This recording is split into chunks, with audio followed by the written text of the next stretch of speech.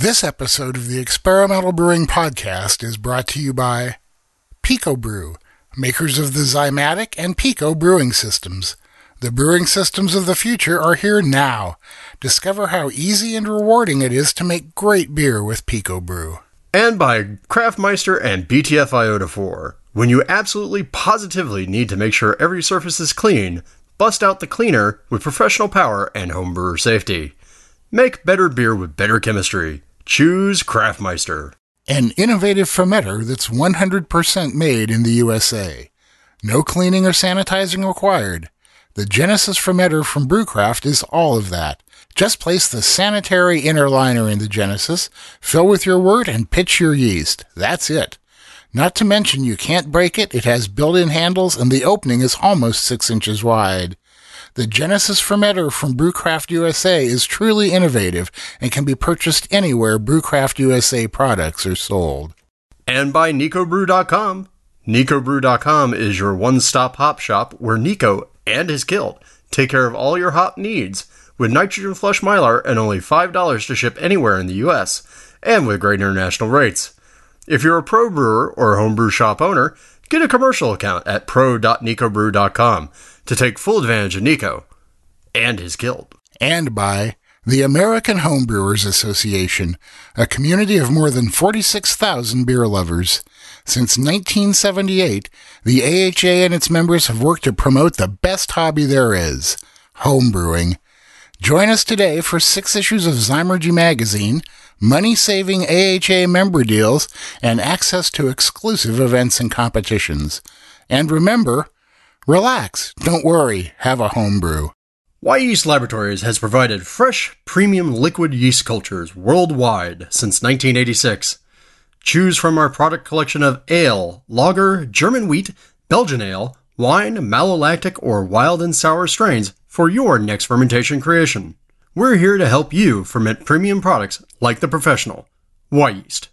And by you, our listeners. Go to experimentalbrew.com to help support us. Click on the Patreon link to donate whatever amount you like to the podcast and our charities. Click on the Brew Your Own magazine link to subscribe to BYO, or click on the AHA link to join the American Homebrewers Association. Part of the proceeds from those will go to help support the podcast. And thanks for your support.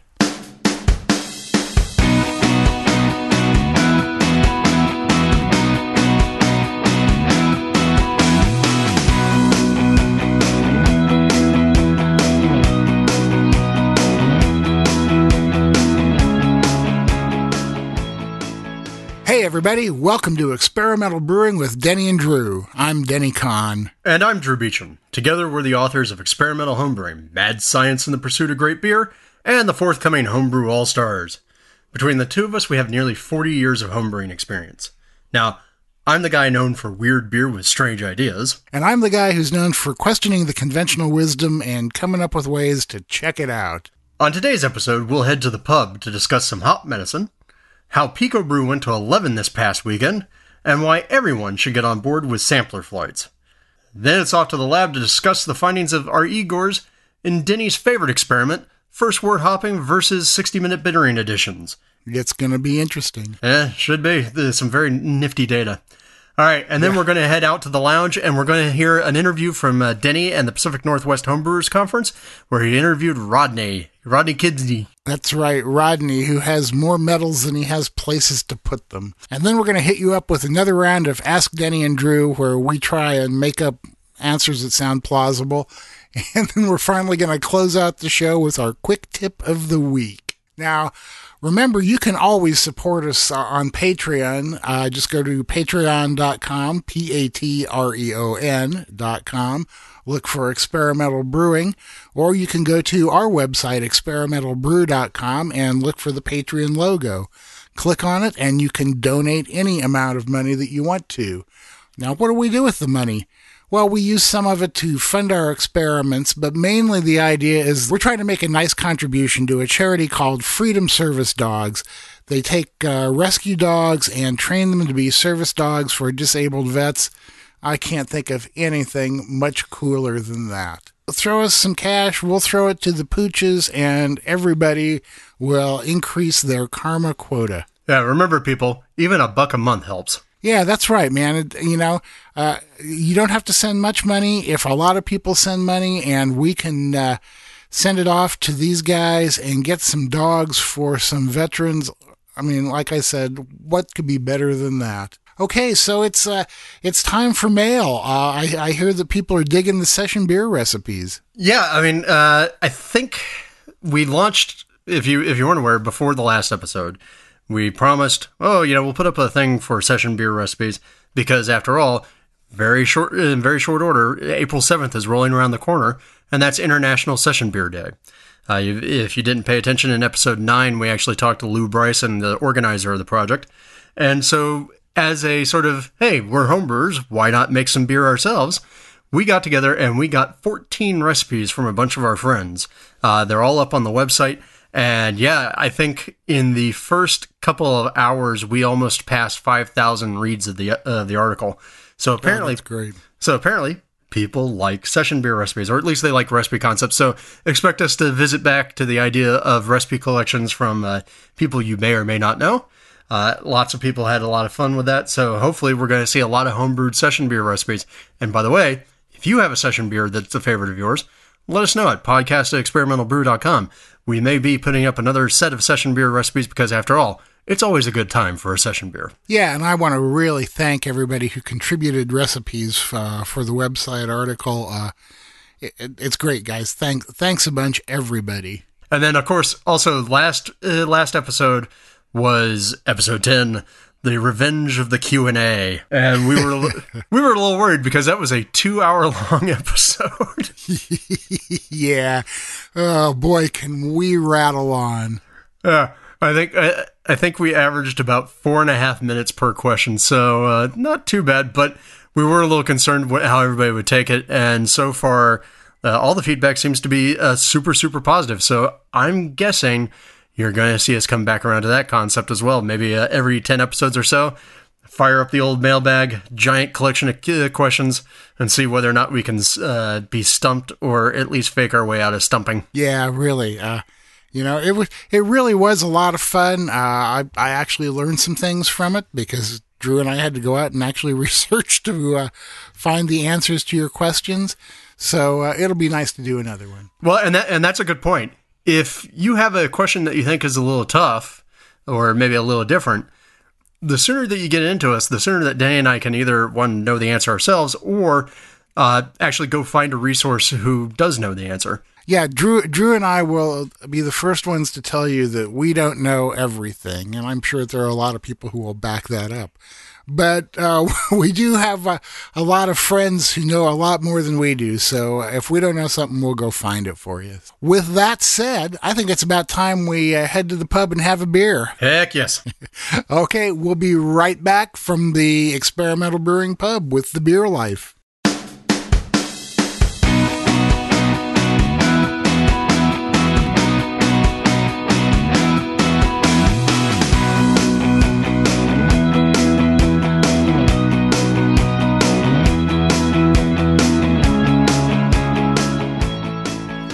All right, everybody, Drew and I are sitting here in the Experimental Brewing Pub at the corner of Everywhere and Nowhere in your town, USA, having a couple beers and talking about the beer life. What are you drinking today, Drew?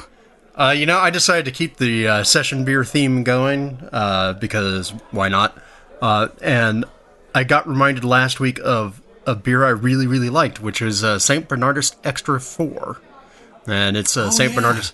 Yeah, St. Bernardus is single. I totally kind of let that fade into the memory banks. And so last week I had it at the pub, and I went out and I got some. Ah, good on you, man. Yeah, I had one of those not too long ago when I was at a pub in Seattle. I'm just going standard today. I'm drinking my own rye IPA. What can I say? It's here. I love it. It was what I wanted to drink. So that's the deal. So we're going to start off talking about how researchers are seeing some maybe medicinal uses for hops. We all know that hops have always been rumored to carry antibacterial properties, and that, according to lore, that's one of the reasons they were first started being used in beer. But now we're finding some anti-cancer, anti-inflammatory properties. And, to kick it off, one of the guys in the article is quoted as saying, "There's positive effects from drinking beer, but I don't think those positive effects are medicinal." So the idea is to kind of take some of the compounds that are in hops and do some work with them and try and make them into a more medicinal and therapeutic form, although maybe not quite as pleasant to take, huh? Yeah, well, I mean, so it's always been well known that hops are soporific, right? In other words, they'll knock you out and make you go to sleep. And yeah, they have an impact on bacteria and whatnot. But what was really cool was this was a set of articles published last week, I think, when we're recording this. And there were actually two. There was one, a team of Italian researchers in the Journal of Natural Products who isolated some chemicals from Cascade hops. And then there was also a presentation, appropriately enough, from researchers at the University of Idaho to a meeting of the American Chemical Society's, their annual conference for the American Chemical Society in San Diego. Also talking about making synthetic versions of Humulone and Lupulone. And the whole idea was people will talk about things like bioavailability, and both of those are supposed to be kind of their target chemicals that they think will have a real medicinal impact. But the way that they're found naturally doesn't have the same level of bioavailability and the same sort of benefit that they want to see. So, kind of cool to see that hops may finally get another marker for use in all the dictionaries other than used for beer and making people go to sleep. Yeah, really. And it'll be interesting, too, to see if maybe once they start synthesizing some of these compounds, if they have any use in beer making, too. Oh, God. Yeah, no, the next thing I can see is we're already seeing, like, the protein beers, right? You know, the people doing protein post-workout beers. Now you're going to have, here's your beer to fight cancer and your common cold. Yeah, right. Well, I think maybe I'll just stick to drinking the beer for hedonistic reasons and taking whatever health benefits I can get as a plus. That's not very Oregon of you. I thought you guys were all about the natural supplements. Yes, that's true. We are, and looking at beer as a natural supplement, but I'm looking at it as a pleasurable one, and I would rather drink it in a glass than inject it into my arm or whatever. Well, hey, I don't know. Just think about it this way: beer adjusts your beer chakra. Okay, if you say so. I don't know, man. I don't know exactly what those words mean. Hey, the Swami Drew says it. All right, so next up, Denny, obviously you have to tell us a little bit about why and how did Pico Brew just go to 11? Oh, well, it's a kind of a silly story, but it's kind of indicative of what wonderful people they are. My Zymatic was a first-generation machine, and they have updated a bunch of the parts in it, use better pumps and stuff like that. So I was in the Seattle area last week and had arranged with them to stop by and drop off my old Zymatic and get one of the new ones with the new pieces in it. And I walked in the door, and Annie Johnson and Kevin Sullivan, their wonderful customer service guy. Well, a big shout out to Kevin here. He's if every company had customer service like Kevin provides, nobody would ever be dissatisfied.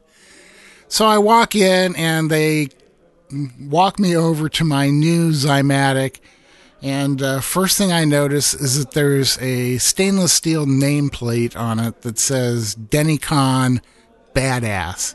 Now, that's because Kevin and I both used to play in bands, and we customized our guitars with a bridge made from a company called Badass. So Kevin had a special nameplate made for me and put it on the machine.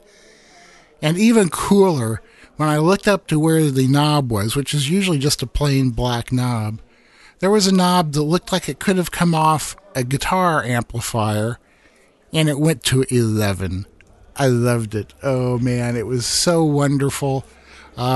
Doesn't do anything any different than what the Zymatic usually does, but it was cool. It was indicative of what great people they are.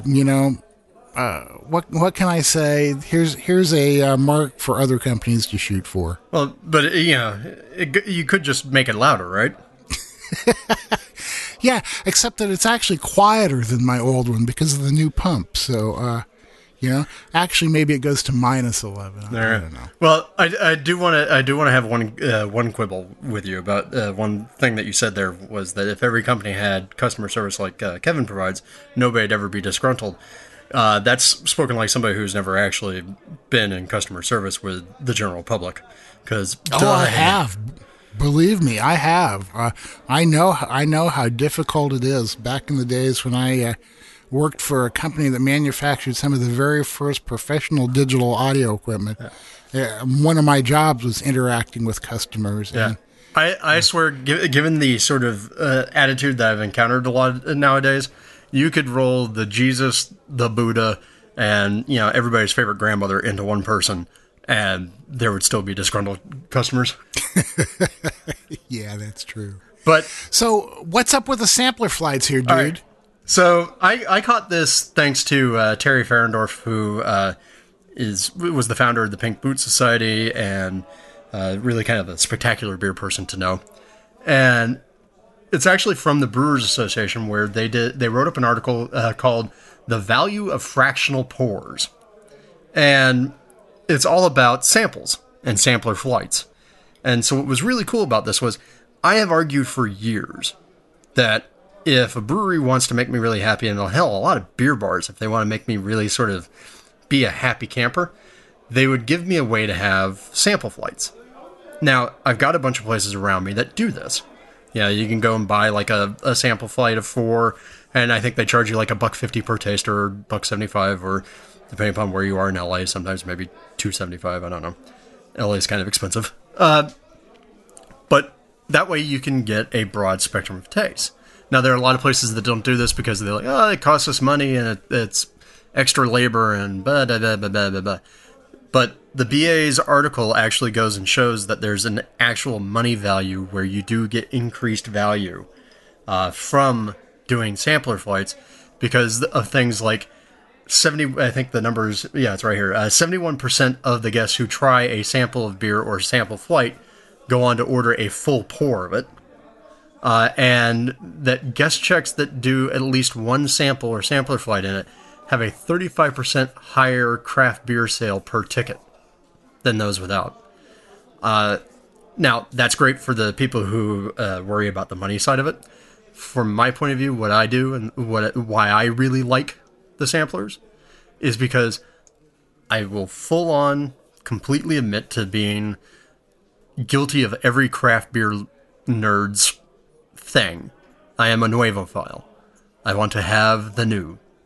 And if I can get a sampler flight, then I can have a chance to spread out the number of new tastes that I get to have, while still also being able to have another beer that I truly enjoy. So I can go down to one of my locals, which would be 38 Degrees, and 38 Degrees offers sampler flights. And I can go in, and in a typical meal, I can have like 2 sampler boards and a full pint or 2, and walk out of there and not be completely wrecked, but having had tried 10 different beers. And that's awesome. And that's part of the reason why I love going back to that place. I have to admit that this whole thing kind of seems strange to me, because I can't imagine any place that wouldn't do that. I mean, or at least around where I live, that's more common than not. So the idea that somebody is talking up the ideas of sampler flights because not enough people do them is kind of a bizarre concept for me. Well, I don't think it's that not enough people do it. I think it's that there are sort of hardcore people out there, and my local pub, the one that I can walk to from my house, which I love dearly, does not do samples and does not do sampler flights. They refuse to do them. They might give you a small taste, but that nice little 4-ounce pour, nope, they don't do that. And that's always made me very disgruntled about that place. But yeah, I've seen it in a lot of joints. Some of it's just cost, some of it is local ordinance, some of it is that they don't want to tie up their bartenders pouring out, multiple small shots of beer. Whatever. I don't care. As a customer, I love it. Please do it. Yeah, no kidding. Well, and it does seem that ultimately they'll sell more beer that way because you try more things and end up wanting to buy more pints, Well, and if I get a chance to try something, yeah, I'm less likely to send it back. I have, and I will send back beers that I don't like. And so, yeah, it's much better for them to do that on a small port than it is on a large port. Really, really. So, okay, so get with it, bars. If you're not doing sampler flights already, you should be starting because we'll support you and we'll buy more beer that way. Yes, indeed. So I guess, speaking of buy more beer, maybe we should finish up these pints, grab another one before we head off to the lab. Think so? Yeah, I think we got some science to do. Okay, we're going to head to the lab. We're going to be talking about first word hopping and p-values. We'll be right back.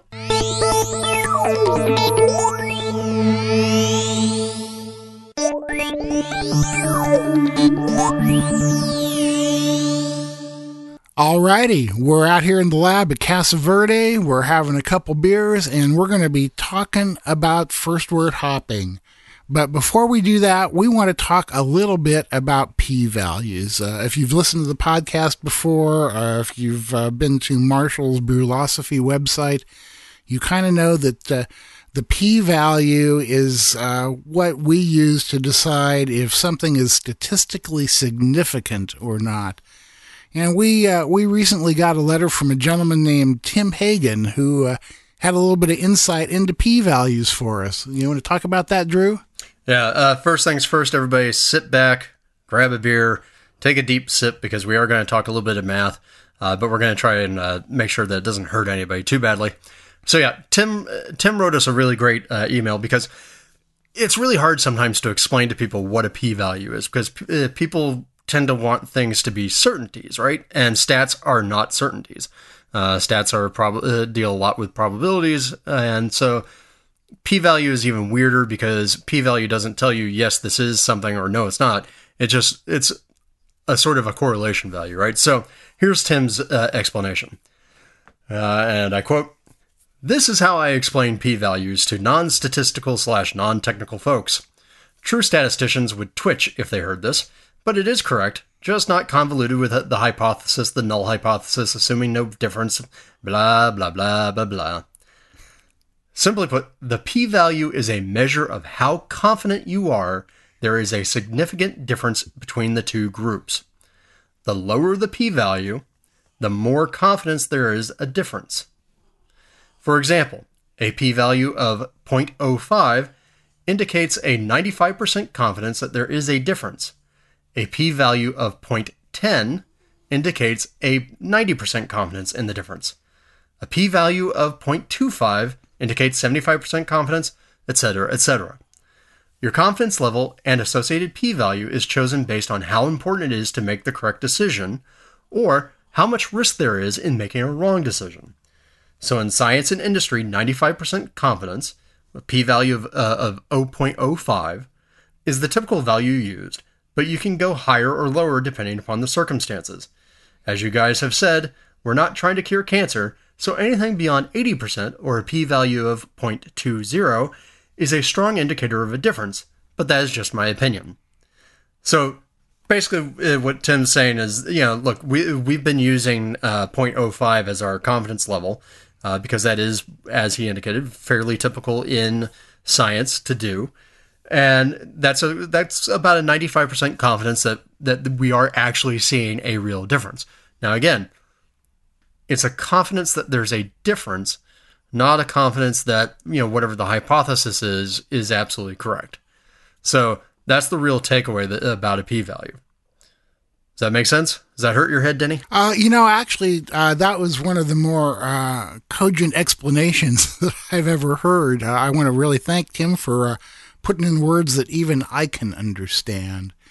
Now, what's interesting is that at the same time we're talking about this, there was a great article on a website called stats.org discussing how the American Statistical Association is kind of rethinking the relevance and the usefulness of the p-value. The guy who originally came up with it, Ronald Aylmer Fisher, in the 1920s at the Rothamsted Experimental Station in England, kind of came up with the whole concept of the p-value. But rather than having the p-value be the be-all and end-all, as we and apparently many statisticians take it to be, his whole concept was to just try and find out if there was enough difference to be worthy of further study, as opposed to saying, okay, this definitively proves it.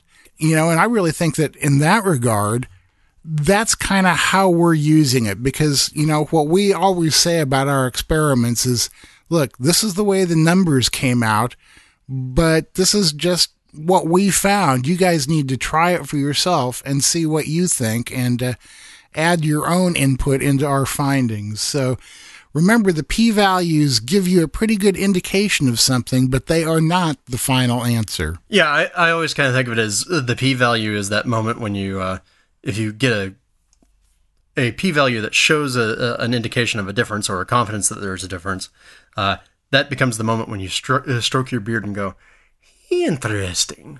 Very interesting. So. Yeah, right. Yeah, at least I'm not taking it to be the final definitive answer. I'm taking it as a pretty good indication and an indication that maybe more testing needs to be done. Oh, hell. So, like anybody's ever going to agree there's a final answer about anything brewing related. Yeah, right. Exactly. Well, as we often say, you put 10 different brewers in a room, ask them a question, you'll get 13 different answers. So, well, and we're going to make sure that we have the link to the article in the podcast listing so that you can read as well. And we'll include Tim's text. Definitely. I would sit down with a beer, advise you to sit down with a beer and read this article. So now that we've gone through all that, we're going to talk about first word hopping and the results we got and the p-values. Oh, my God. Yep. So basically, this was a redo of an experiment that I did a good 10 years ago, if not more, in which a batch of wort was split. One half of the wort was given a dose of first wort hops. The other half was given the same amount of the same hops as a 60-minute edition, and those were the only hopping that these beers had. The idea was to try and find out, number one, if there's a noticeable difference between first wort hops and 60-minute hops in terms of the bittering quality that they add to your beer, not only the quality but the amount, and also to see if first wort hops added any of the other famous things that they're supposed to, like more hop flavor, so right. So and real quick, let's just catch everybody up because obviously not everybody may know first wort hops. First wort hops is a old German technique that got a lot of interest a few years back, about a decade or so back, when people started to read some papers from the old-timey pieces. It's basically go and add your hops to your boil kettle while you're doing your mash runoff, as opposed to throwing them in when you start actually hitting the boil. And yeah, there were all sorts of rumors about it, or sorry, not rumors, but all sorts of values ascribed to the technique, including smoother bitterness, more refined aroma, better flavor from the hops. And so a lot of brewers here in America kind of picked up on this thing from a German study and ran with it for a while. So that's first wort hops. So what I did a number of years ago was I set up to do this experiment myself. I split the batch of beer, first wort hop part of it, 60-minute hop the other half. Set up a tasting panel here, and I sent some of the beer down to Jamil Zanishev, and he set up a tasting panel in California. And what we came back with was kind of inconclusive results. Some people thought that the first wort hop beer was more bitter. Some people thought it was less bitter. Some people thought it had more flavor. Some people thought it had less flavor. Some people preferred the first wort hopped beer. Some people preferred the 60-minute hopped beer. So really kind of a mixed bag of results. So we thought it was time to do it again and see if we could get a little bit less mix. So first of all, I want to really thank all of our Igors who participated in this. Bob Givens, Ryan Casey, Robert Alloway, and Miguel Loza. Thanks a lot, guys. We really appreciate you going through the work to brew the beer and put together the tasting panels. Yeah, and they actually did 8 tasting panels and 78 tasters. So yeah, that's a significantly a broader sampling than I got with my tasting panels. I think that we did 2 sessions, and I think that there were about 17 tasters or something like that all together in mine. So this is really much more interesting. So, all right, Drew, your turn, buddy. Run through the results for us. Okay, now this is interesting. Like we said, we had 8 tasting panels. One of which has definite lock on being our Outlier of the Week award. We always have one of those, don't we? We always do, but I think it's important to show that there's a reason why in science you do multiple trials. So Bob Givens actually did 3 tasting panels with his beers. And Bob was by far and away the one who saw the most sort of within bounds results. But he had, I think, let's see, one set of tastings. He had 17 total tasters, 13 of which successfully identified the beer difference. In his second tasting set, which was 2 more panels, he had 22 total tasters, of which 17 identified the difference. Now, in both cases, that's about 76-77% of his tasters. That's really remarkable. Right. In another set of tastings, Ryan Casey did 2 panels. He had 8 tasters, only 3 of which were able to successfully identify the different beer. And then Robert Alloway also did 2 tasting sessions with 8 tasters and had 4 tasters successfully identify the beer. So, in other words, he had 50%. Now we get to our Outlier of the Week. And that's Miguel. Miguel is a brewer who's down in San Diego, and he did his tasting at the Ensenada Beer Festival, and he had 23 tasters taste the beer, and he had 23 successful identifications of the different beer for an incredible 100% accuracy. Yeah. Makes you wonder, doesn't it? Well, I mean, for people who remember our last discussion that we had with Marshall, who sadly couldn't join us this week, even getting up into the 70s and 80s starts to make you scratch your head a little bit. And so with Miguel's 100% batting average, that makes me really worried. How do you feel about that? Yeah. Well, no, I agree. Anytime I see 100%, I think that something has to be interestingly off. But then even looking at the other tasters, you look at Bob having 13 out of 17 and 17 out of 22, and the other guys just barely making half. It gives one pause, doesn't it? It makes you wonder, were some of these beers brewed significantly different? I mean, did Brian brew his beer differently than Bob somehow?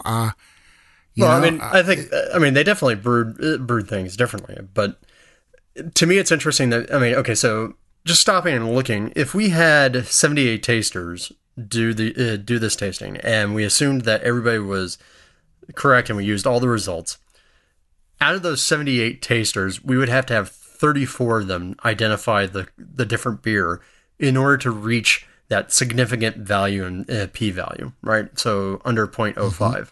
Mm-hmm. If we include everybody's results, we get 60 out of 78, which gives us a p-value of 0, which means 100% confidence, which means okay.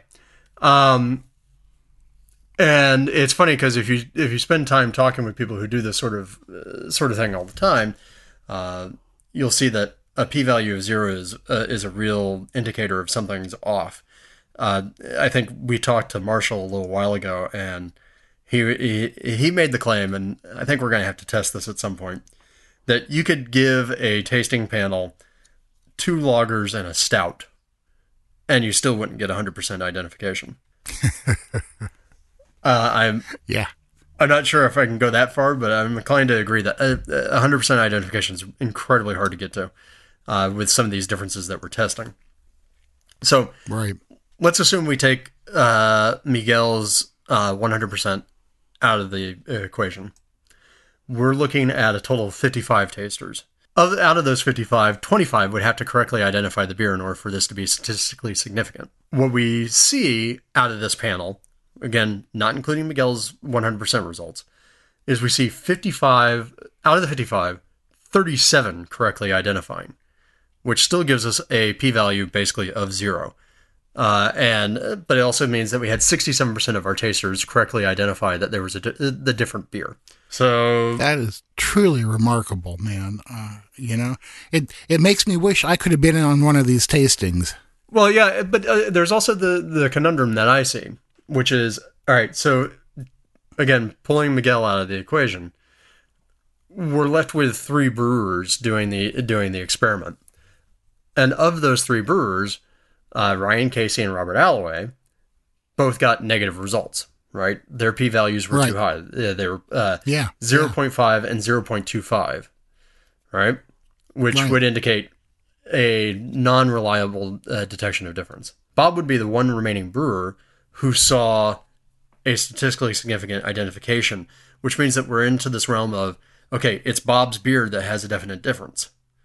Now, that doesn't make me as shiny and happy as if we had more people on that positive side of the ledger, so that we could say, well, okay, assuming that there are differences in everybody's techniques, as much as they try to minimize them, there's still this one thing that we know is a constant change, and therefore we're seeing an actual something interesting. Right now where this experiment lies, I almost see, okay, fine, we achieve statistical significance on the experimental pool that we have, but the experimental pool of positive results we have are all from one beer. So are we testing first wort hopping, or are we testing, is there a statistical significant difference in Bob's beer? Yeah, right. Exactly. So basically then what we're coming up with is results just about as mixed as I got 10 years ago, huh? Yeah, and that means we're going to have to revisit this and redo this because that's what we do. Yeah, right. And you know what? I think maybe you and I should do this, because then we'll know exactly how it was done. Mm-hmm. I mean, and I don't mean to cast aspersions on any of our egos who brewed this. I'm not saying that anybody did anything wrong, but maybe somebody did something differently. I just don't know. So no. I mean, I think here's what I think the real takeaway is that we are in enough of a fuzzy gray area with this particular question that we need more data. Right. Yeah. I mean, we just need more data to be able to tell, okay, what the heck's going on here? Now, given what you're seeing here in the data pool, what do you think? I mean, other than the fact that it's mixed, does this give you any leaning or inclination towards a conclusion for your own brewing practices? I mean, personally, for me, in spite of the fact that my previous experiment was inconclusive, I still first wort hop pretty much every American style beer that I make, because I feel like it does make a difference. I don't think it changes my mind on that at this point, because we have mixed results. And especially when you look at some of the notes that we got from the tasters, their perception of first wort hop beers pretty much matches my own. But, I hesitate to really draw any conclusions from this. And for those of you out there listening who want us to give you an answer, I'm sorry, we don't have one at this point. I would love to be able to tell you that I'm exactly right about first wort hopping, and it gives you smoother bitterness and more hop flavor, but I'm not 100% convinced that that is the case yet. So, well, and then, as we were saying earlier about the p-value being a good indicator of further study being needed, I think that's where I'm at with this one. Well, and we'll get more into it when I do the experimental write-up that will appear the week after this episode. But it is interesting to note then, looking through the tasters' reactions on all of them, including Miguel's and Bob's and Ryan's and Robert's, there seems to be a real split in terms of which one do you prefer, just like what we saw with the Whirlpool. Right. Yeah. So here's the thing, is that even if the data itself is mixed on this, the data is just exploring whether or not you can reliably tell a difference. As brewers, there's still the organoleptic part of it that we have to be concerned with.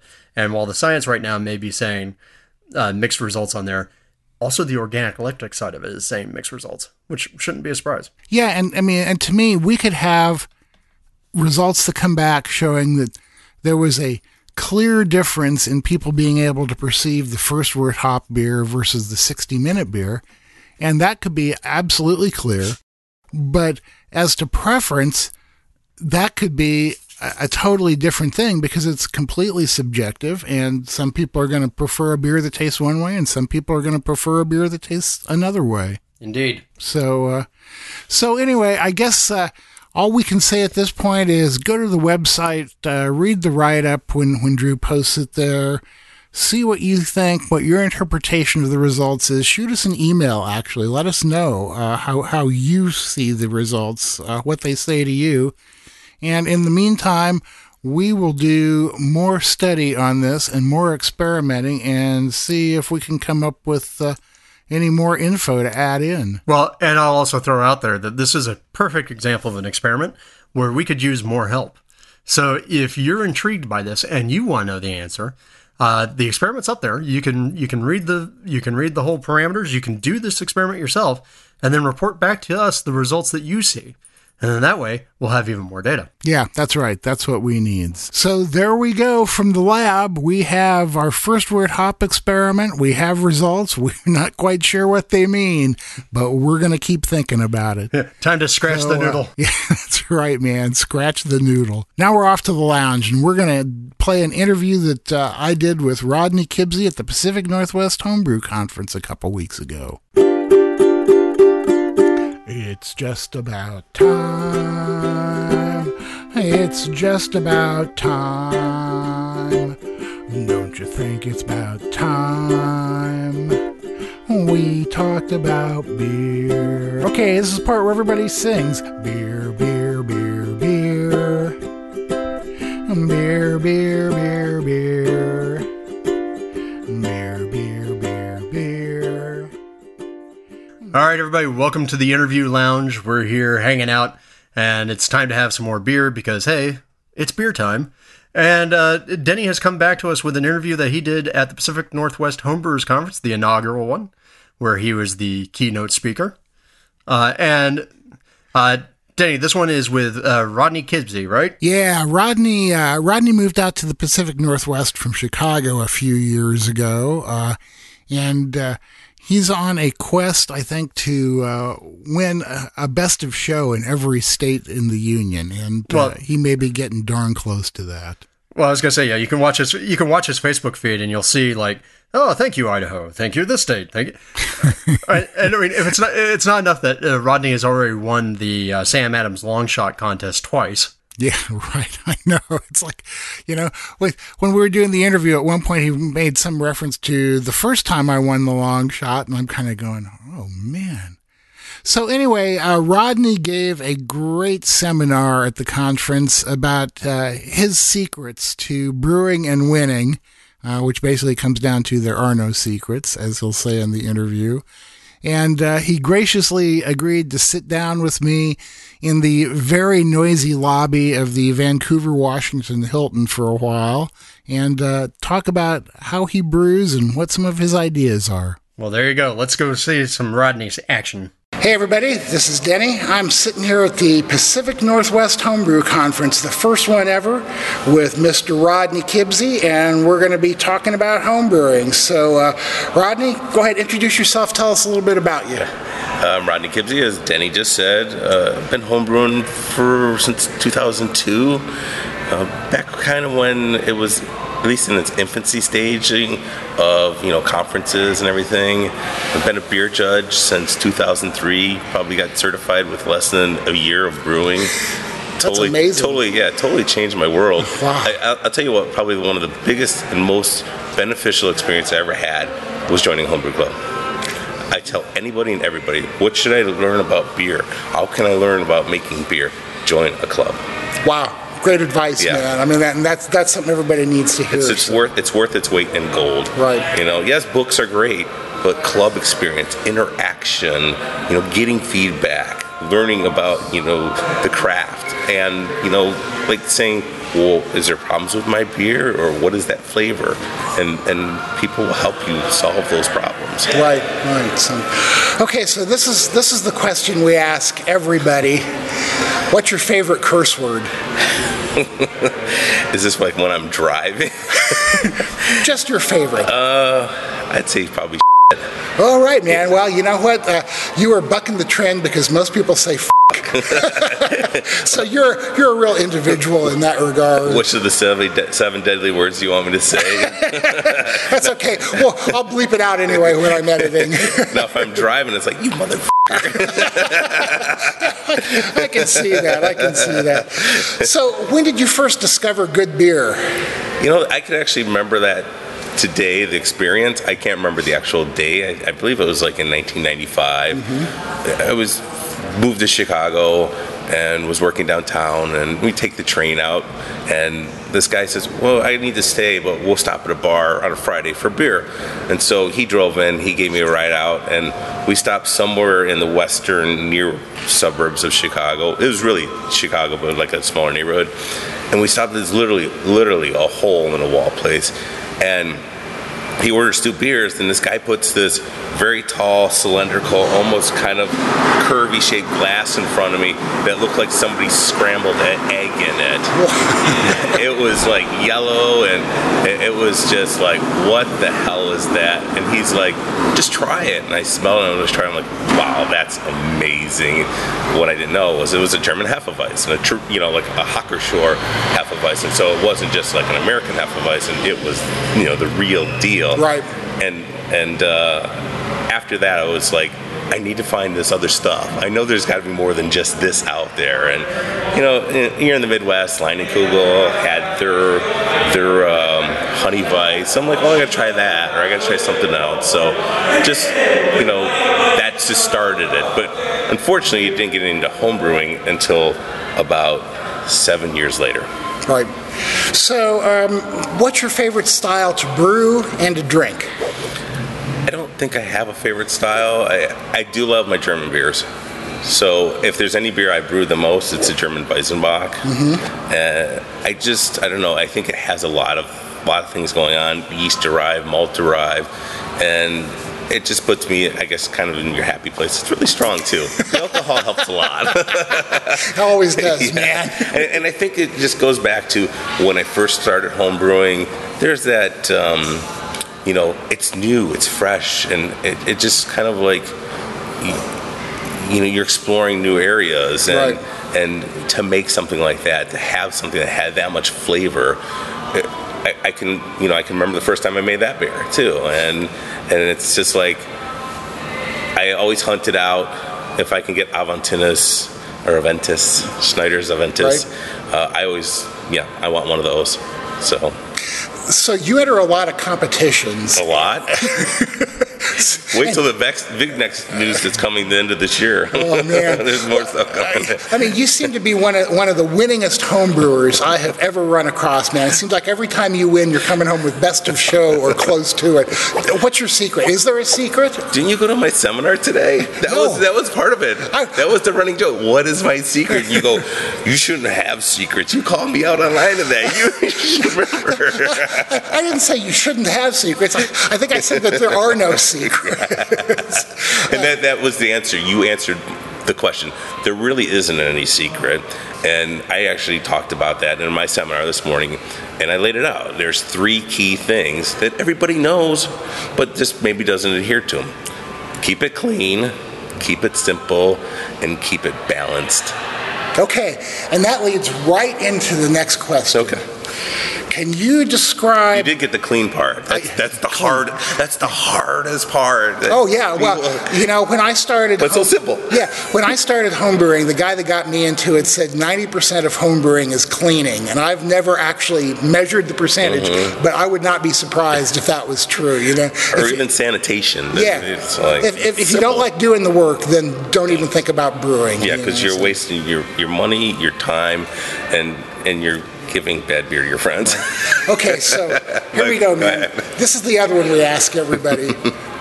Describe your brewing philosophy without using the word balance. So you're talking about more like when I brew, my approach to brewing. Yeah. When you're designing a beer in your head, or writing it down on paper, what's your approach to that? I'm pretty systematical. Like I look at structure and saying, there's key parts that make up this whole, and understanding those key parts and how they compare, but also how. And that was my talk today. Should have been in there. I'm selling books, man. Oh, you're big business now, huh? Pimp. Just call me the book pimp. But just trying to find the marriage of those ingredients and how those play on each other. That's how I look at it. Okay. And I look at complementing flavors. So like if you have a yeast that is very fruity, and you use a hop that's very fruity, well, the flavors those fruity flavors are fairly similar, you're actually complementing that fruitiness even more, but with a different ingredient. You don't find them clashing at all? You gotta find that's the hard part. I think, I remember I wanted to make a hoppy smoked beer, and, I lived in Chicago, and so if you ever have a smoked beer question, who does everybody always want to ask? Ray Daniels, because he wrote the book on smoke beers. So I asked him, and he's looked at me and goes, "No, you can't do it." I'm like going, "Good, that's what I wanted to hear." And so I did it, but I used hops that were more earthy and woody, so like Northern Brewers and some of the German noble hops. I didn't play on citrus, because citrus and smoke, I'm not saying you can't do it, but just wouldn't be as pleasing. Right. So I didn't say balance that one time. I know you did. I know. I like that, man. I like the complementary thing. I think that's a really good way to think of it. But you should, my talk. Oh, sorry. My talk was about building on flavors. And how do you build on flavors? Well, you break it down to the smallest entity of the ingredients, and understanding what ingredients gives you what flavors, and then when you go from different ingredient to ingredient, you can go from base malt to specialty malt, and then from bittering hops, flavoring hops, dry hops, and just seeing where do I have overlapping comparisons. Right. And just, like I said, you're building those flavors. And another thing is, I don't like when I hear people say, "Oh, the beer's not complex enough." Well, when people think complexity, they go, "Oh, then I need to add like 50 different kind of grains or 40 different kind of hops." Complexity is actually coming out of simplicity of building those flavors.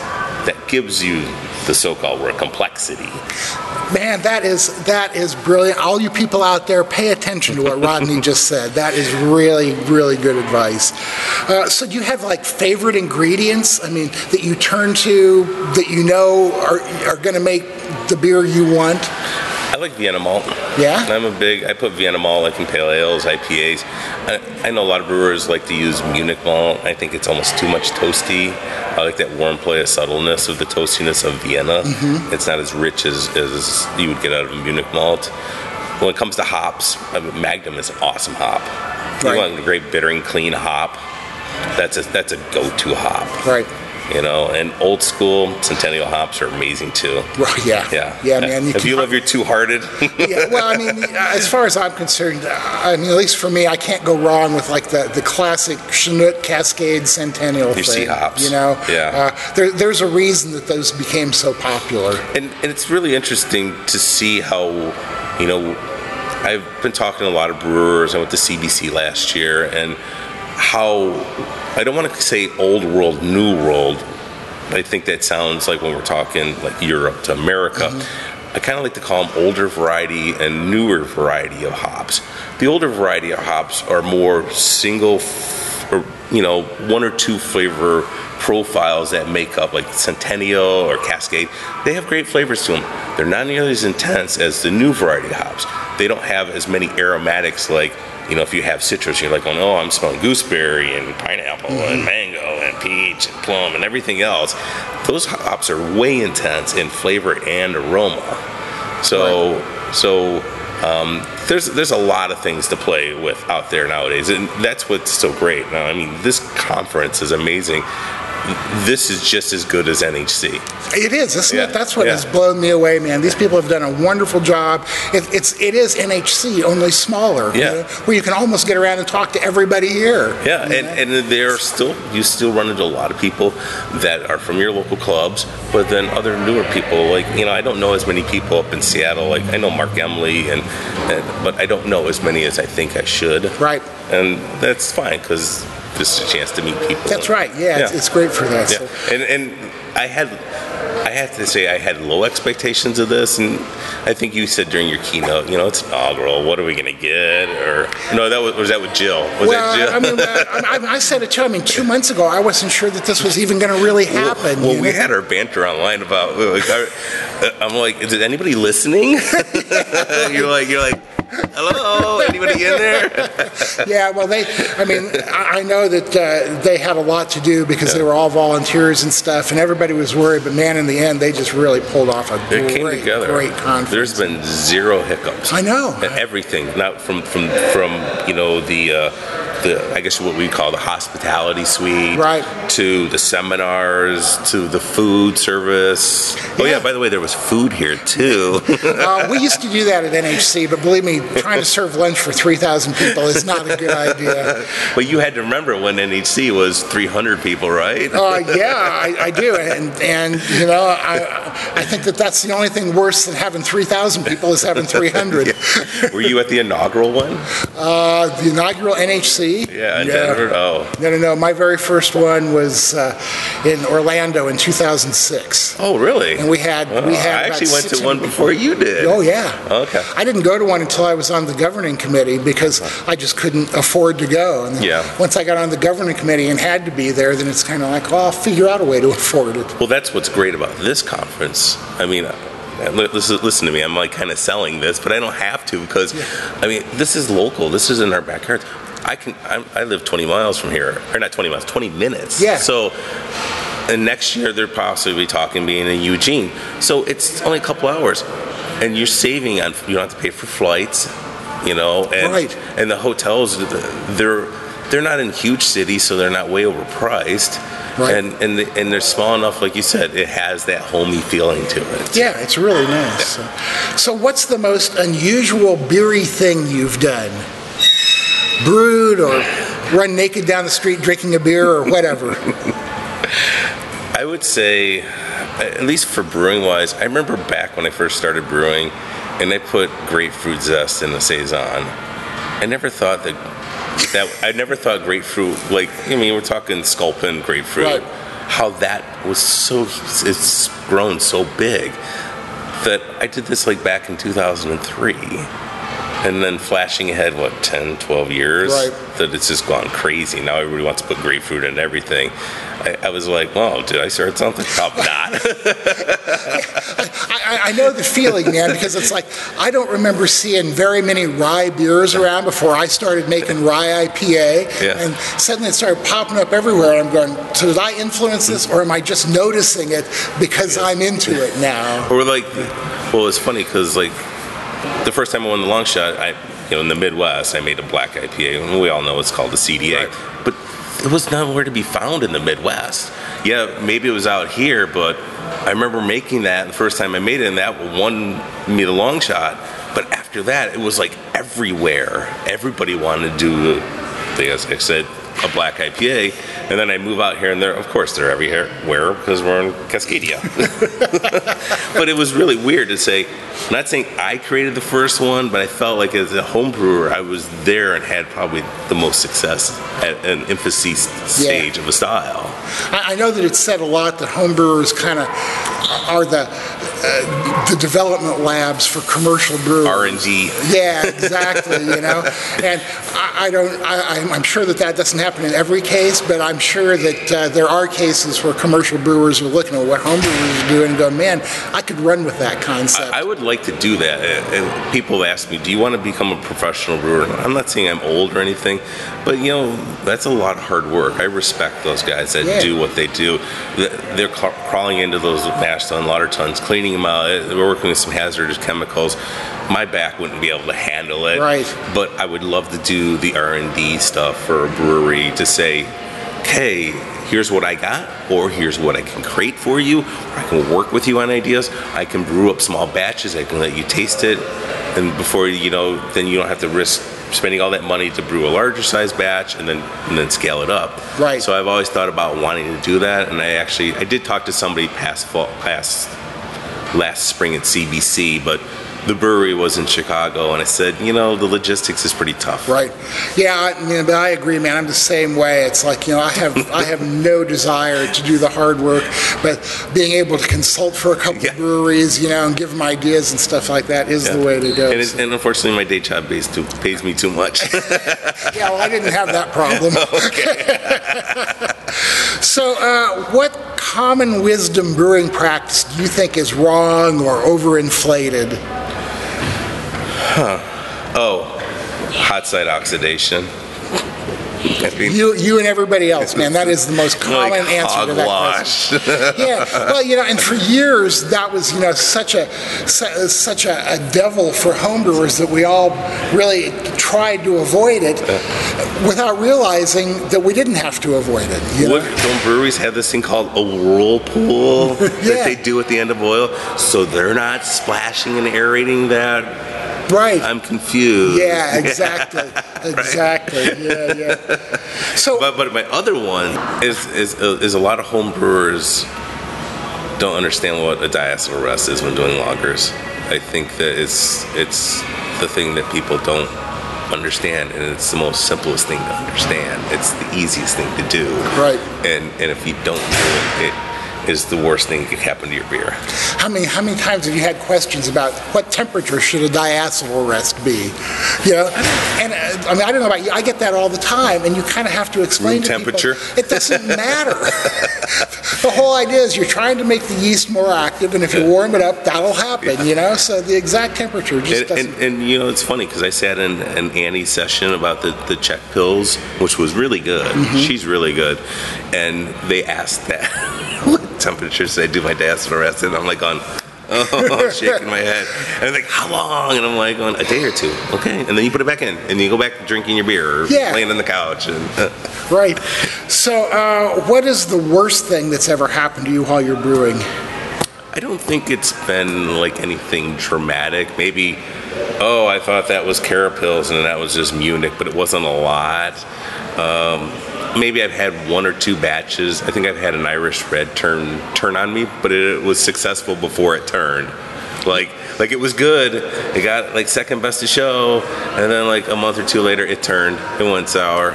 But you've never had a kettle explode or anything? No, knock on wood. No Gordon Strong with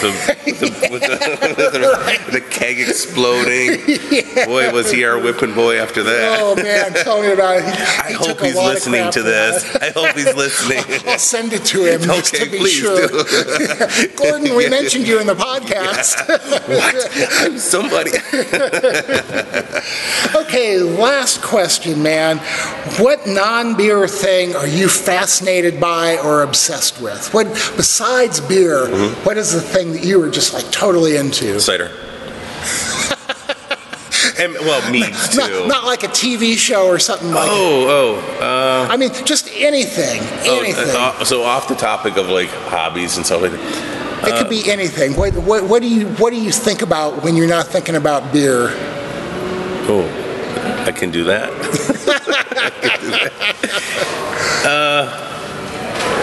I don't know. I moved to the Pacific Northwest because I like to be outdoors, and enjoy, and it's a beautiful part of the country to go hiking, to take in all of what is out here, and it's amazing. It's a whole nother world. Isn't it great, man? Yeah, I moved out here from the Midwest too, and it's like so different than what we have back there. I mean, when you drive through the Columbia River Gorge, and you just feel so minuscule.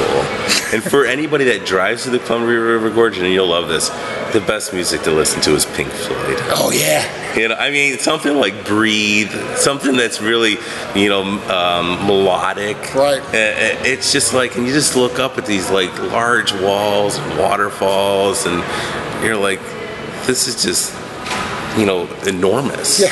Why isn't everybody here? And I'm glad they're not. Yes. You can visit as much as you want. Just don't stay. Go home. Go home. Go back to Northern California. This means you, Denny. I mean that. Drew. Okay, well, we've been talking to Rodney Kibsey here at the inaugural Pacific Northwest Homebrew Conference. Rodney, thank you so much, man. Thank you. It has been a trip. Yeah. Thanks a bunch, man. No problem. And that was Rodney giving us the secrets or the non-secrets to his brewing success. Great guy. Thank you so much, Rodney, and keep winning, buddy. We'll see you at NHC, hopefully on stage.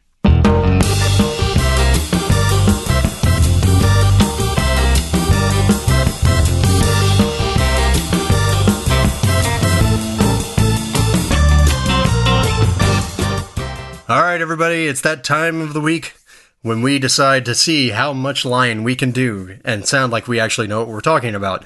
That's right. It's our short Q&A episode, and we're not going to sit here for the next 2 hours. It's just going to be the next 4 questions. And by the way, real quick, if you had a question in the pool and we didn't get to it in our Q&A episode, don't worry. We still have plenty of Q&A time left to go. So your question may be on the rebound. Now, and if you want to get a question into us, make sure that you email us at questions@experimentalbrew.com, find us online at Facebook, or email us, tweet us, forum post us, message us, poke us, do whatever you can, wherever you can find Denny or I, and we'll make sure that your questions get into the mix. All right, so we have 4 questions, and question number 1 belongs to you, Mr. Denny Kahn. All right. Our first question today is from Brock Freeman, who writes via email. I am a newer brewer and great rhymesmith, well, at least adequate, Brock, and recently made an all-grain double IPA that is based off Bell's Two-Hearted Clone recipe from the AHA website. Before transferring to secondary, the beer tasted great, and I was terribly proud of myself, as the beer tasted very similar to Two-Hearted.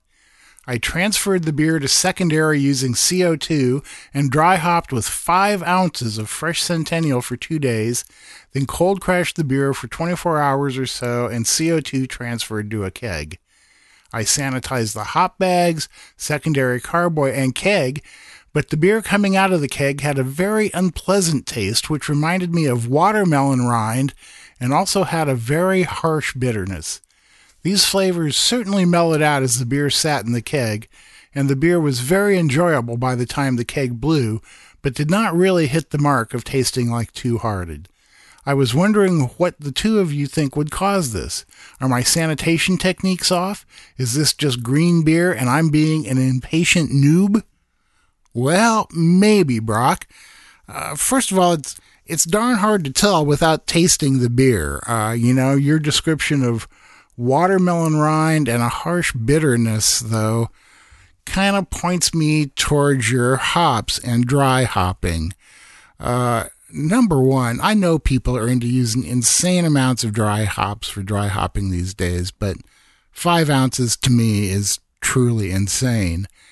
And if those hops were not the best quality hops, that could possibly have an effect. Or the sheer amount of the hops, coupled with the fact that you said that it kind of like mellowed out eventually, leads me to think that maybe you just like hit dry hop overload there, and you were getting a lot of the initial hit of the vegetalness of the hops, vegetality, whatever that word would be. And that eventually that kind of subsided and became a more pleasant beer. saying that it didn't taste anything like Two Hearted after you dry hopped it also kind of leads me to believe that it might be the hops. Remember that a brewery like Bell's is buying lots of really good hops, and they get to go to the hop growers and pick the lots they want and contract for them. And maybe the hops you gotten a hold of weren't as good quality as theirs. You know, I'm just kind of grasping at straws here because, like I said, I didn't taste the beer, which would be the real key. What do you think, Drew? You got any other thoughts about it? Well, I did reach out to Brock because I just wanted to clarify a couple things because there were a few things that I thought were missing from the question. So I asked him how long he had waited before taking his first taste, when he reported this watermelon rind, and how long did it take before it mellowed out to this point that he's talking about. And he said, hi, Drew. I tasted it after about 5 hours, carbonating in the keg doing the rock and roll method. I purged the keg several times before doing this, and it mellowed out after about 2 months in the keg.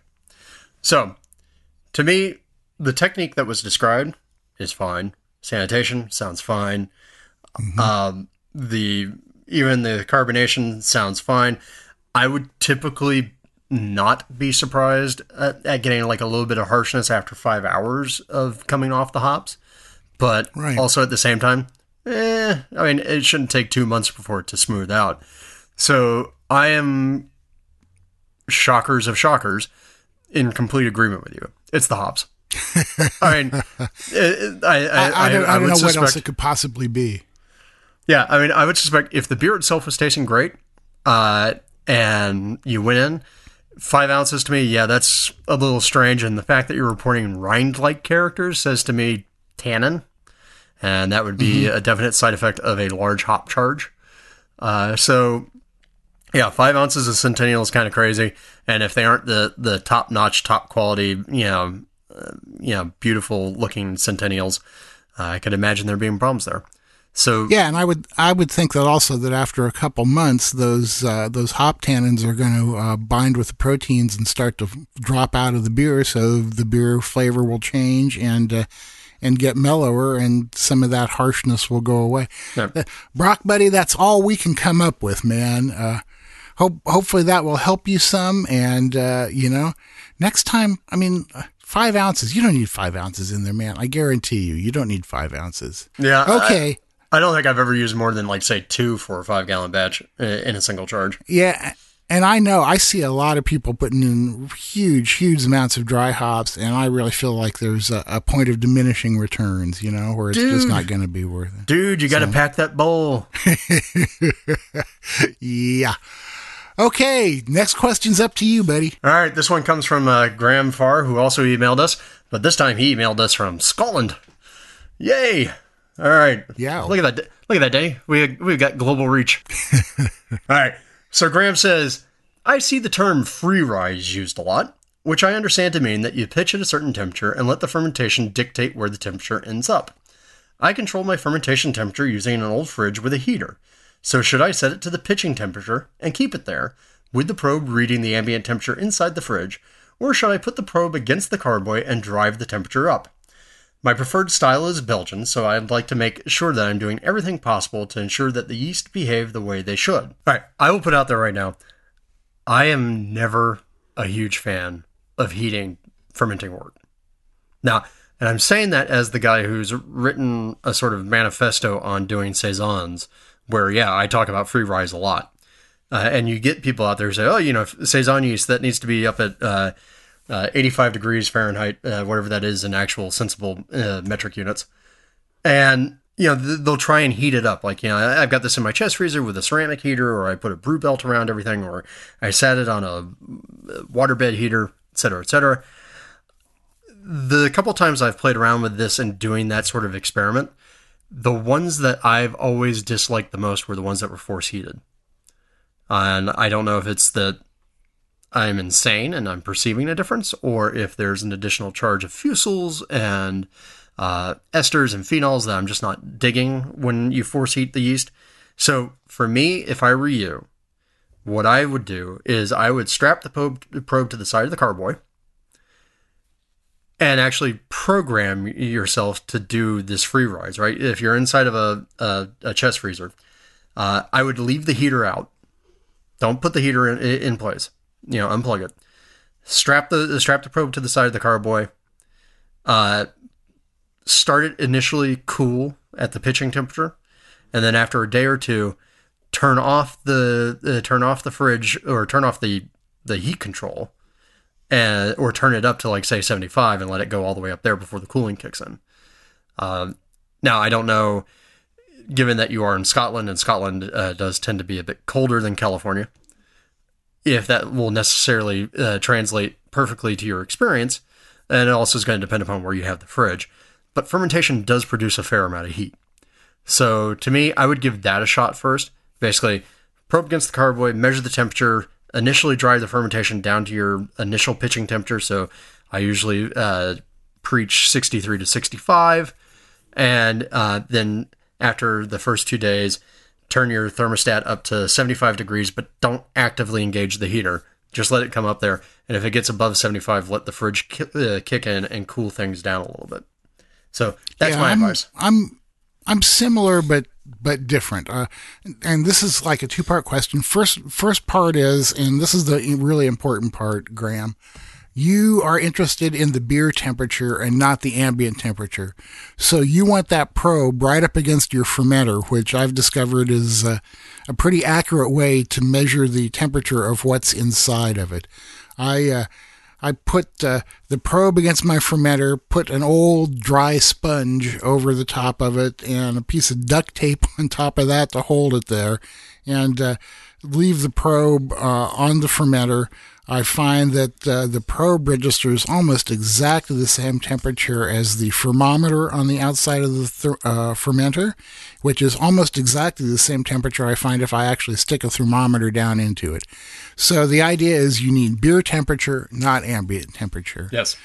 I don't go quite as radical as Drew does by raising the temp up all the way after a day or so. My experience is that I want to leave it at the low temperature, maybe 63-ish, for 3 days, maybe 4. Then I'll kick it up maybe like 4 or 5 degrees the next day, and another 4 or 5 degrees a couple days after that. That to me has gotten me full finished fermentation.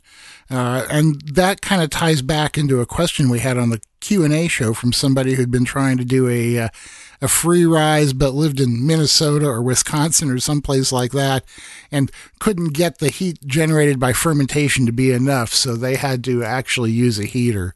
So yeah, do that if you need to. Yeah, if you can't get the heater fermentation to drive it, then yeah, by all means, drive it incrementally. But I've seen so many people just go, okay, I'm just going to goose this thing up to 85 and then get bad results. Don't do that. And one last little thing here, Graham, you say your preferred style is Belgian. Whenever I'm making a Belgian beer, I think of something that Stan Hieronymus said. And as far as I'm concerned, when Stan talks about Belgian beers, I listen. Stan said that the last 10% of fermentation of a Belgian beer can take as long as the first 90%, meaning that some of those yeasts take a while to finish. So give them time. Start getting the temp up when the yeast is pretty much done, because that way you don't have to worry about fusels and esters. So there you go, Graham, buddy. The next question is coming from Kyle Morton in my home state of Iowa. Kyle says, just started listening to the show and love the discussions so far. Thank you very much, Kyle. We'll send you a check soon. Or not. I've recently started to look at my water chemistry after using an AccuMash kit that seemed to really boost my brewhouse efficiency and flavor. The instructions say specifically to add the salts to the grains before the mash water and not the mash or sparge water. Do you think the precipitation is the concern, or is there something else I'm missing? I'm planning on buying my own salts, but not sure the best way to add them. Okay, first of all, I have no idea what an AccuMash kit is. If it's one of those things that's just kind of like a combination of water salts that you add, then I would say stop doing it.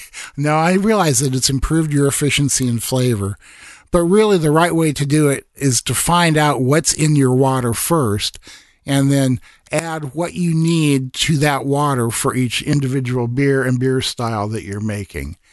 Okay, that's out of the way. Wait, hold on. Do you want an answer real quick? Sure. On the AccuMash? All right. So I did I just did some research. AccuMash is a water treatment kit. It looks like Northern Brewer and a couple of other places sell them. But basically, you give them a beer color and what your original gravity is going to be and what sort of a flavor profile you want. And they deliver you some basic salt pack, kind of like slightly more varied versions of the old-fashioned way of going and buying a bottle of Burton water salts. Right. Okay. So, but then basically you would have to put those into distilled, deionized water, right? Because otherwise you would have to tell them what's in your water to start with. Yep. That's what they said. To have any validity. Okay, cool. So as long as you're adding this to distilled water, not as bogus as it seemed like at first. But the advice given by my personal water guru, Martin Brungard, is to always add the salts to the water before you start heating the water. Same thing goes with acid, if you're using acid to adjust your pH. If you add them to the grain, they may not get fully dissolved. I just don't understand that concept at all. So I'm telling you right now, Kyle, no matter what that kit says, add the salts to your water before you start heating it and just make sure they're thoroughly stirred in and dissolved. Not a problem. You got anything to add to that? No, my only addition is trust Martin. Martin is very smart about water. That's right. Yeah. Should you ever have any questions about water, do what I do and see what Martin has to say. There you go. Okay. Next question comes from Mike Thompson, and it's about making yeast starters. Yeah, so Mike emails us from Massachusetts, aka my alma mater state. My alma mater Commonwealth. Making yeast starters were a giant pain in the ass until I bought a pressure cooker. I've been canning starter wort for about a year now, and can't tell you how much time it saves. You don't have to tell me. I know. I love it. I use DME because it's easy, but I'd love to make my own wort. In experimental homebrewing, you recommend mashing 2-row to produce a 1036 wort, transferring your mason jars, and then moving straight to the pressure cooker. Doesn't matter that the wort isn't boiled before going into the jars. I'm not worried about bugs. The pressure cooker will take care of that. I'm thinking about chemicals that would be normally volatilized during the boil, like DMS, for example. Is my starter wort going to smell like canned corn?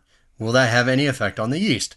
Will I need to decant this starter wort before pitching to avoid off flavors in my finished beer? Okay, so, series of questions. People are sneaking multiple questions into their question. Alright. Does it matter that the wort isn't boiled before going into the jars? No. What about the things like DMS and SMM and all that would be volatilized? Trust me, they're going into a 250 some odd degree water bath. They're getting volatilized. You may not realize it, but I mean, really, that stuff is escaping out of the cans while they're boiling in the pressure cooker. It's also part of the reason why you don't crank down on the lids. You have to allow steam to escape from the jars. Is my starter wort going to smell like canned corn? Not in my experience. Will it have any effect on the yeast? No. Will I need to decant the starter wort before pitching to avoid off flavors in my finished beer? Well, that depends upon how you feel about decanting starter wort to begin with. So we know that, for instance, myself, I'm a huge fan of decanting starter wort. I still do cold crashing, and I will decant, and then I will actually feed it a little bit of wort before on game day, so that the yeast has a chance to kind of get in motion before going into the pool. If you go and you listen to like one of our contributors to the site, Mark Vandetta, he will talk about not decanting for various reasons. So there's no compelling reason for you to do anything different about your starter wort in terms of decanting other than what you already do to your process just because you're using pressure canned all grain wort, at least to my mind. Yeah, exactly. And if you want to do it, it's a great thing to have. I've always said that I'm too lazy to make the effort make things easier for me. So I don't do that, but I also don't have a pressure canner. So who knows? Maybe one of these days I'll be like the cool kids. There you go. Well, or at least kids like me. Now, and by the way, Mike, I do want to stress, I don't typically do my pressure cans from all grain wort, and mostly because I don't feel like I have the time to go set up a whole mash in order to do this. So I've done it before, but even nowadays, I still mostly do mine from DME. I'm willing to take the extra cost hit to just do that. You could also take the other tack that other people do, which is if you're making a beer, plan for an extra gallon of wort or an extra 2 gallons of wort when you're doing your mash, and take those runnings and turn those into your pressure cans. So that's just another way of doing it without costing yourself really more time. All right. Okay, that's the Q&A for this week, and I think that we came up with some reasonably credible answers. Mostly. They're not going to revoke our brewing expert statuses on anything we said, I think. Yeah, right. Remember, if you have a question that you'd like us to try and tackle, you can write to us at questions@experimentalbrew.com, and we are going to be right back with our quick tip of the week.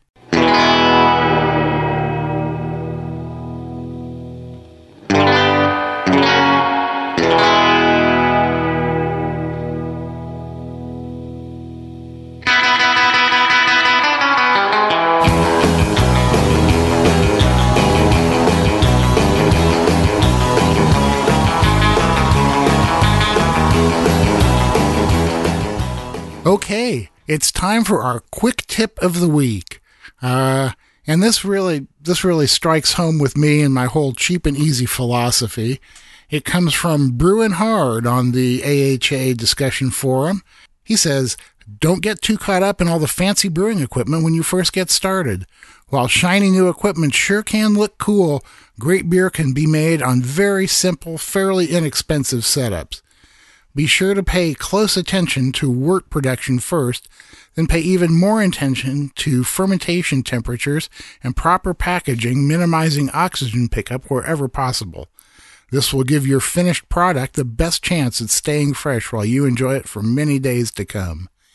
And as I've said many times before, while I do use a Zymatic to brew, more often I use the same cooler that I have been using for 16 years and 18 years, and as of yesterday, 496 batches of beer. Simple equipment can be effective equipment. If you like cool stuff, go get yourself some cool stuff. Just don't think that you have to have all that shiny, fancy stuff. And especially when you're starting, it's a lot more important to learn the processes and techniques than it is to have fancy, shiny equipment. Isn't that right? Yeah, but you know what? It is kind of fun to have fancy, shiny equipment. I agree. Just don't think you got to have fancy, shiny equipment to make good beer, and learn to brew and then decide what kind of fancy, shiny equipment you need. Well, and to that point, I mean, the guy who taught me how to brew all grain, he brewed beers that came within a few percentage points of the Anheuser-Busch Budweiser spec using 2 plastic buckets with a bunch of holes drilled in them. Yeah, right. So if you know what you're doing and you're careful about it, then you can make great beer with really, really minimal equipment.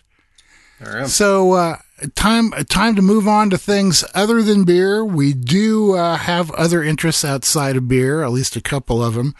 And today we're going to have my partner Drew talk about how he's gone from a fatty like me to a svelte-looking magazine model. All right, well, first, I take exception to your first statement, which was, I was not fat like you, I was even fatter.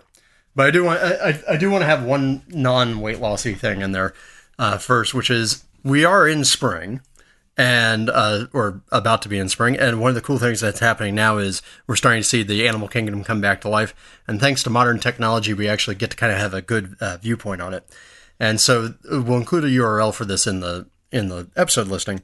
But Breeze just posted a article on their blog showing their live falcon cam that's atop one of their malt silos or grain elevators up there in Wisconsin, and really kind of cool to see because you actually get to see a live peregrine falcon's nest and all the stuff they're doing to kind of start the year. So that's thing one. All right, thing two. the more nitty-gritty part, and I wasn't originally going to talk about this, but we had enough requests from people online saying, hey, you should totally talk about what the hell it is that you did. So, December 26th, 2014, I have a photo that I took of myself that at the time I thought was a really good photo. November of 2014, I went to the doctor, and I'd weighed in at 270 pounds, which I am 5'10". 270 pounds on a 270 pounds on a 5'10" frame. It was not a good combination, and no, I was not built like an offensive lineman. I did not have a bunch of muscle. I could not bench 700 pounds. I was simply fat. And truthfully, I would suspect, like a lot of people who find themselves in that condition, I have struggled with my weight since I was a kid. This is about my third time losing weight, and hopefully my last one. Not by reasons of death, but because of reasons of maintenance. And so, yeah, November, weighed in at 270 pounds, and that was not enough to get me to start losing weight, even though I was terribly embarrassed by it. Early December, I had what I felt like was a minor heart attack on my way of walking up the driveway from my grocery store to my house. That still wasn't enough.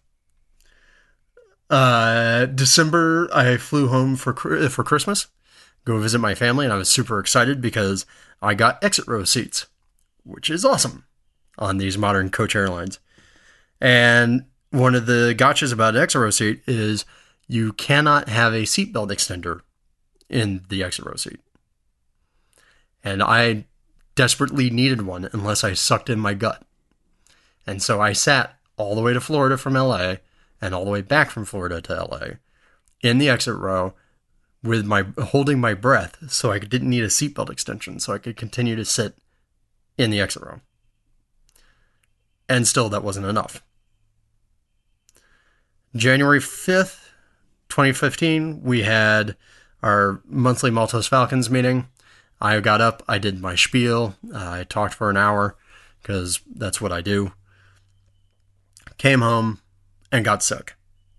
And I got sick because my wife had gotten sick. My wife's an English teacher. And if you know anything about teachers, you know that they build up immune systems that are somewhat equivalent to the Great Wall. Damn near impenetrable. And if she gets sick, I am definitely getting sick. And I was sick for the next 10 plus days. And by sick, I mean laying in bed, unable to think, unable to eat anything except for chicken broth. And by the time those 10 days came up, just for giggles, I went, hey, I think I lost some weight.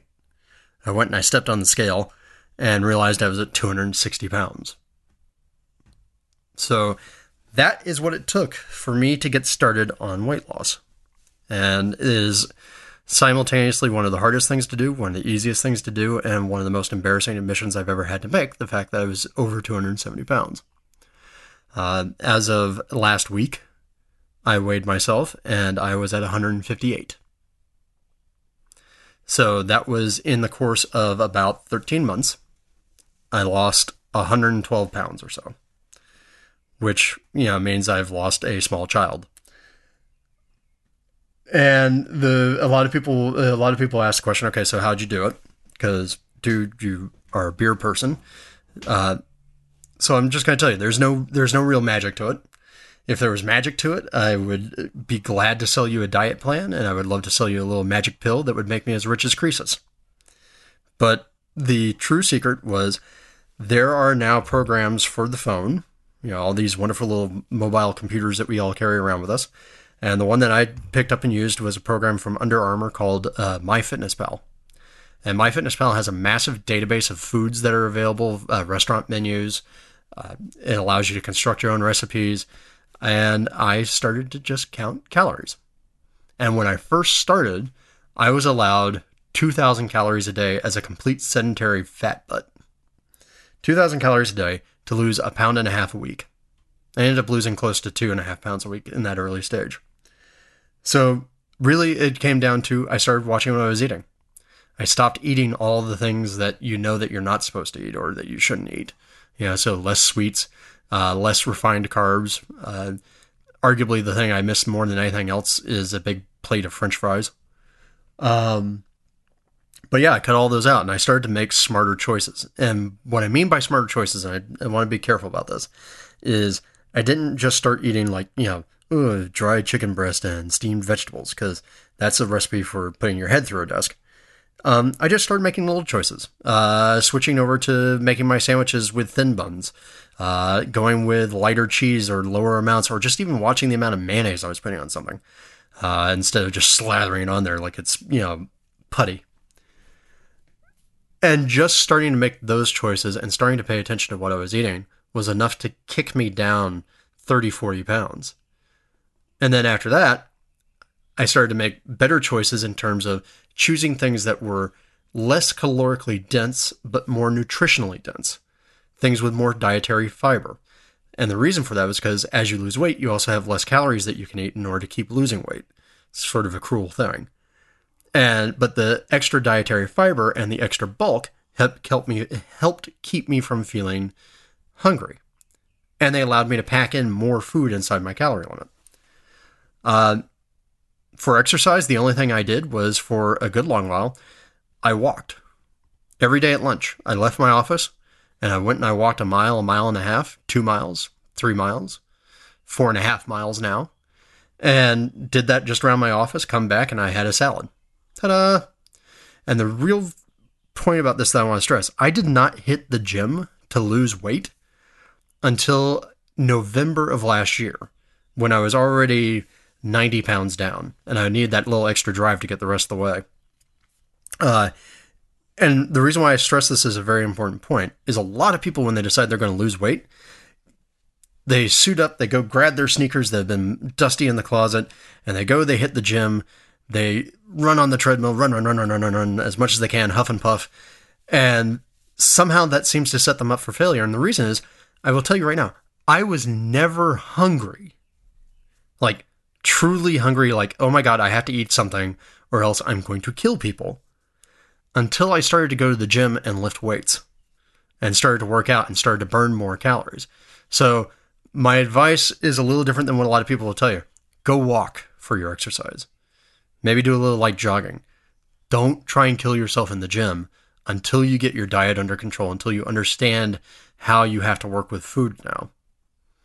Now, this brings us to the beer, because beer is one of those things that is in direct violation of an earlier rule that I said, which was to try and make better, more dietetically sensible choices, more nutrient-dense choices.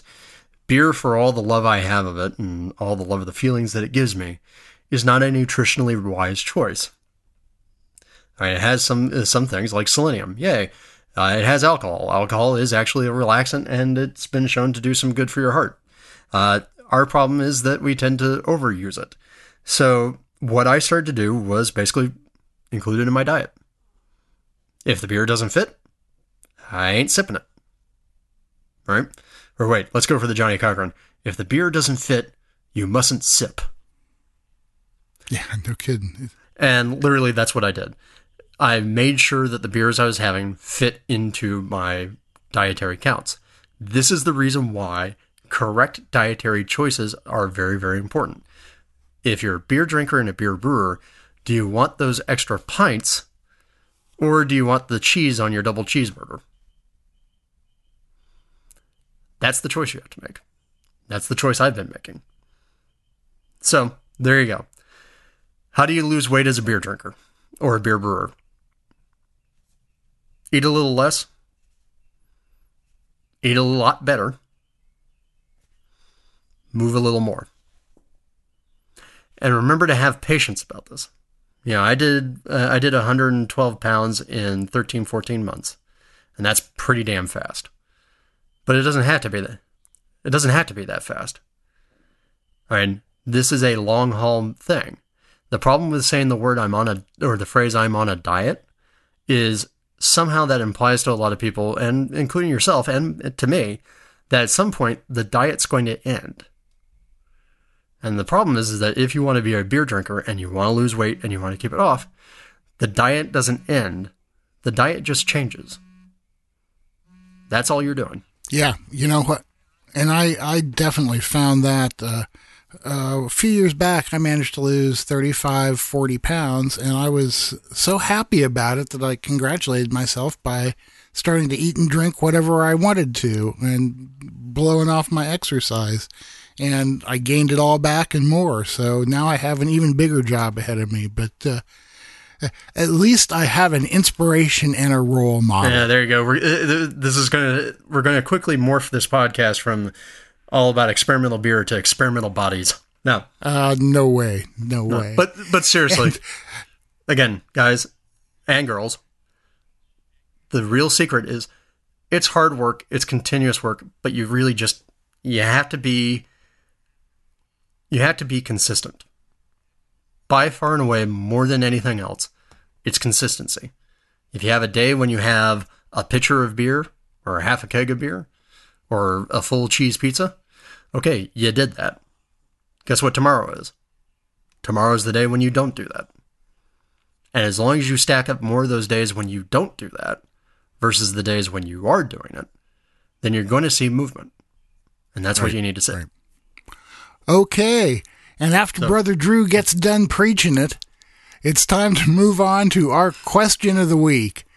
What do you think about the conclusions of our first word hop versus bittering hop experiment? How else should we explore this concept? Let us hear your take on the results that we got, because we don't really know what to make of them. So tell us what you think. What? And also, hey, do the experiment yourself. Give us more data. That's what we really need is more data. Do the experiment yourself. Tell us what you think. So, Drew, time for the recap, buddy. What'd we do? What did we do? I did what? Oh, yeah, that's right. We went to the pub. We had a beer. We talked a little bit about a couple things. We talked about hop medicine. We talked about Pico Brew going to 11. We talked about the value of sampler flights. We also talked about all the great feedback we had on our session beer recipes. We talked about the feedback that we've had on the Q&A episode and the fact that apparently you guys want more of both of those. So we're totally going to do it. And then we went to the lab and we confused the ever-living hell out of ourselves with our experimental results about first word hopping versus bittering. Good Lord, help us, people. Yeah. All right. And then we went to the lounge, and at the lounge we had a great discussion with Rodney. So you can learn some of Rodney's non-secrets to non-competition winning. And then we did our Q&A. Not too badly, I don't think. We gave you a little bit of a lesson both on Falcons and on weight loss. And I'm sorry I got a little too deep there, but that's what happens. And now it's time to get ready for next week. That's right. So thanks a bunch for joining us this week on Experimental Brewing. You can catch all of our latest adventures and writings by going to our website, which is experimentalbrew.com. Don't forget to follow us on Twitter. We're at Experimental Brew. We're on Facebook and probably other places I don't even know about. Also, don't forget about the Patreon link on our website where you can throw us a few bucks to help train some service dogs for disabled veterans. And hey, you've been hearing all of our ads for our various sponsors. These people make our show possible. So, if you have interactions with our sponsors, make sure you tell them that you heard about them on our podcast. It helps. Trust me. Yeah, really, man. These people are the reason that we're all here. You should be doing business with them and letting them know that you enjoy the podcast. And don't forget, if you want to ask us a question or suggest topics or recipes, experiments, or even just rant and rave, you can email us at podcast@experimentalbrew.com. Or if you want to complain and tell us how the other one is holding them back, you can email us individually at denny@experimentalbrew.com or drew@experimentalbrew.com.